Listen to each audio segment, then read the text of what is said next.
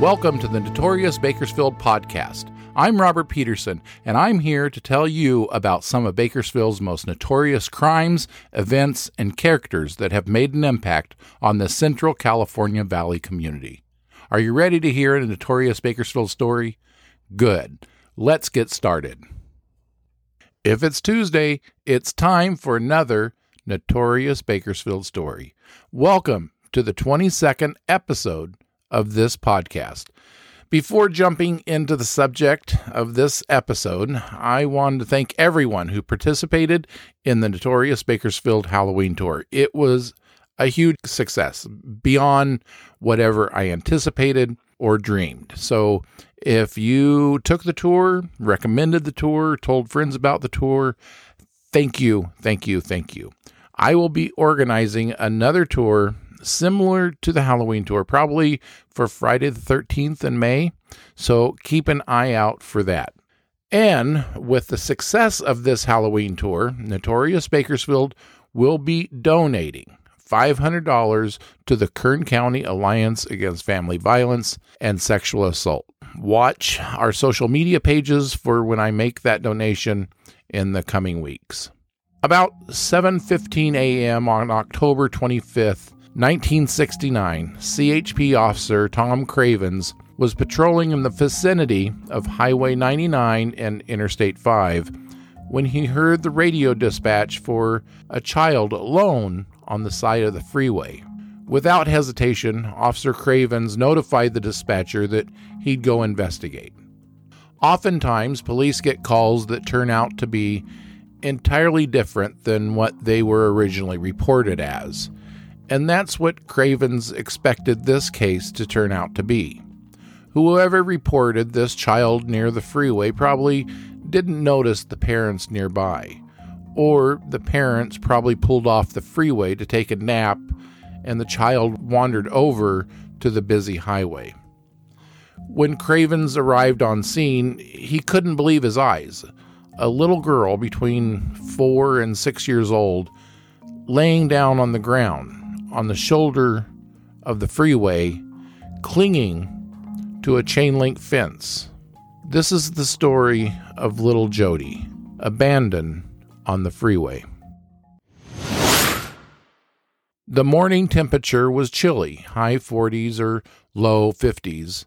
There wasn't much of a wind other than what was whipped up by passing traffic. Yet the young girl was only wearing a red jumper, green tennis shoes, and a light sweater. When Officer Cravens tried picking up the shivering child, she wouldn't let go of the chain-link fence. He had to reach down to pry her fingers loose. Cravens lifted her up and cradled her close to his body. He immediately noticed she'd wet herself. Instinctively, to keep from soiling his uniform, the officer held the little girl away from his body. This girl wasn't shy about her feelings toward police. She told Cravens she wasn't afraid of police. In fact, she liked them. Officer Cravens wrote in his report of this incident that the little girl was unafraid, friendly, and talkative. He reported that she told him, "I think my mommy's coming back." Kern County Sheriff's Lieutenant Otto Olafson met Tom Cravens. Noticing her shivering in the cold, Deputy Olafson took off his Kern County Sheriff's uniform jacket and wrapped it around the little girl. Deputies and social workers set out trying to determine who she was and why she was left on the side of a busy freeway. This is the information the little girl told officials about herself. She was 4 years old. Her name was Jody Smith, and she lived in Bakersfield.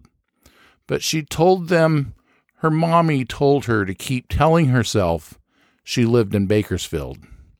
Her parents' names, she said, were Ronnie and Betty Smith. She had 2 brothers, Timmy, age 5, Jason, 6 months, and a sister, Rhonda, 2 years old. And she proudly announced they were getting a new baby soon. Her daddy had short, dark hair, and he drove an old black car. Her mommy didn't work because women weren't supposed to work. Her brothers and sisters were asleep in the back seat when her parents dropped her off on the side of the road and told her to stay there until a policeman came to get her. Her daddy told her police were good. This mysterious little girl named Jody seemed bright, more so than the 4 years of age she said she was. She freely engaged with any of the grown-ups who asked her all these questions. Jody really enjoyed the milk and donuts the deputies gave her to eat while they tried to get to the bottom of her mysterious story. Physically, she had black and blue marks on her arms and legs that she couldn't explain, and she walked with a noticeable limp. She was missing her 2 front teeth that she said were loosened when she fell off a bed, and her daddy pulled them out with pliers. That hurt, she said. I've learned this account isn't true. The true version is much worse. She was taken to Kern General Hospital for a physical. Naturally, sheriff's officials set out looking for anybody in Bakersfield with the last name Smith. They knocked on doors asking if these Smith families knew who this little Jody girl was. They had no luck whatsoever. 2 days after her discovery, the Associated Press and the United Press International ran little Jody's story accompanied with her picture. Newspapers across the country picked up the story. TV newscasts in just about every city in the U.S. led with this story about this mysterious little girl named Jody. The response was overwhelming from people who wanted to take in or adopt little Jody. But nobody was able to identify this little girl until about 5 days later. On October 29th, the Kern County Sheriff's Office received a call from a woman in Whittier, California, to report that this mysterious girl named Jody looked a lot like a girl she had babysat and whose family lived next door about a year prior. And that child's name was also Jody. Hoping an in-person meeting between this lady and Jody could help positively identify the little girl, the Kern County Sheriff's officials transported Jody to Whittier. Sure enough, the Whittier woman was able to positively identify Jody as her former next-door neighbor's child. With the information provided from this lady and with the help of the Los Angeles County Sheriff's Office, the Kern County authorities were able to ascertain a possible address in Bell Gardens for Jody's family. With Jody in tow, Kern County and Los Angeles County officials traveled to Bell Gardens to pay a visit to this family. When authorities arrived at the Bell Gardens address, officials left Jody in the patrol car. The couple who answered the knock on the door invited the deputies in. Standing in the small home's living room, the couple denied having a little girl named Jody. While the couple was being questioned further, another deputy went out to the patrol car and escorted Jody into the house. Immediately upon seeing the couple, the little girl with the crooked smile that captured the hearts of a nation excitedly exclaimed, quote, "That's my mommy and daddy," unquote. The couple stood in silence and blankly stared at the little girl. After that, if there was any doubt that this little girl belonged to this couple, it evaporated entirely when a little boy walked into the room and said, quote, "Hi, Jody," unquote. The couple was identified as 31-year-old Ronald Fouquet and his 26-year-old common-law wife, Betty Fouquet. On a side note, the state of California no longer recognizes common-law marriages. While Kern County deputies took the Fouquet couple into custody on suspicion of child abandonment and abuse charges, Los Angeles authorities took custody of the couple's other 3 children, Timothy, age 6, Rhonda, age 3, and Jason, 11 months. And surprise, Betty Fouquet was indeed pregnant. It was later determined that Jody was 5 years old rather than 4, as she originally told Kern County officials. And she wasn't Ron Fouquet's biological daughter. Jody and Timothy's father was from a previous marriage. Jody's last name was Lansdowne. While Ronald and Betty Fouquet were in custody in Kern County awaiting criminal proceedings, another mystery surrounding this couple came to light. As authorities questioned the children in the household, other relatives, and people who knew the Fouquets, it seems there was an older child named Jeffrey who was unaccounted for. As you can imagine, this became a huge story, not only in Bakersfield, but nationwide.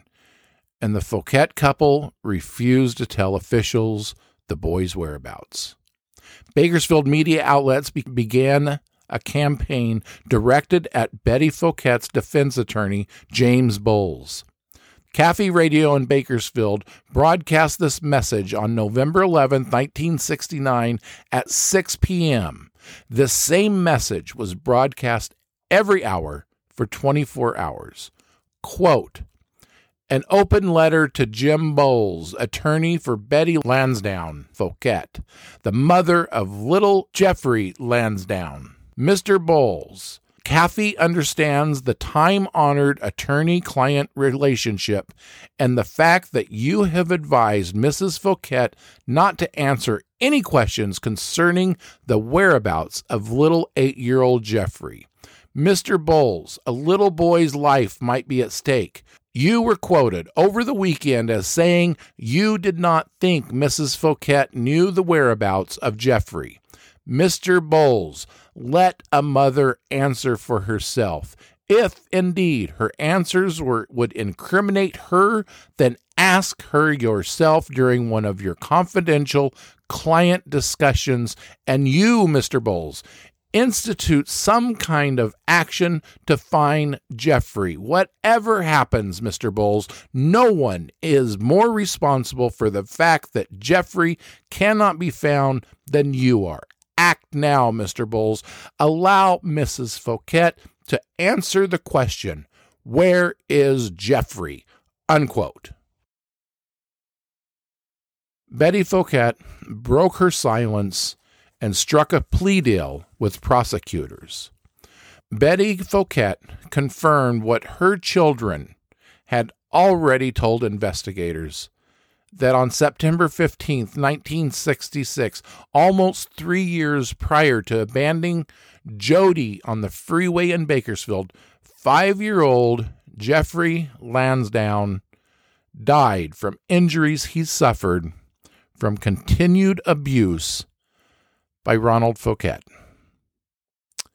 With the information obtained from Betty Fouquet, authorities determined that Jeffrey's body was discovered by a hunter at the bottom of a canyon in Saugus, California, about a month after he died. From 1966, his body remained unidentified until Betty Fouquet's confession in 1969. At Ron Fouquet's murder trial, Betty Fouquet testified that her son Jeffrey died after suffering weeks of physical abuse from her common-law husband. She claims Ronald stomped on the boy's stomach so hard, Jeffrey said he wanted to die. Ronald Fouquet responded to this by telling the boy to go ahead and die. Fouquet sat on the couch, drank beer, and watched cartoons. By the next morning, 5-year-old Jeffrey was dead. Betty Fouquet pled guilty to the charges for her role she played in abandoning her daughter Jody on the side of the freeway. In 1971, Betty Fouquet was sentenced to 1 to 10 years in prison. After serving 15 months, Betty Fouquet was paroled from the Fontana State Prison.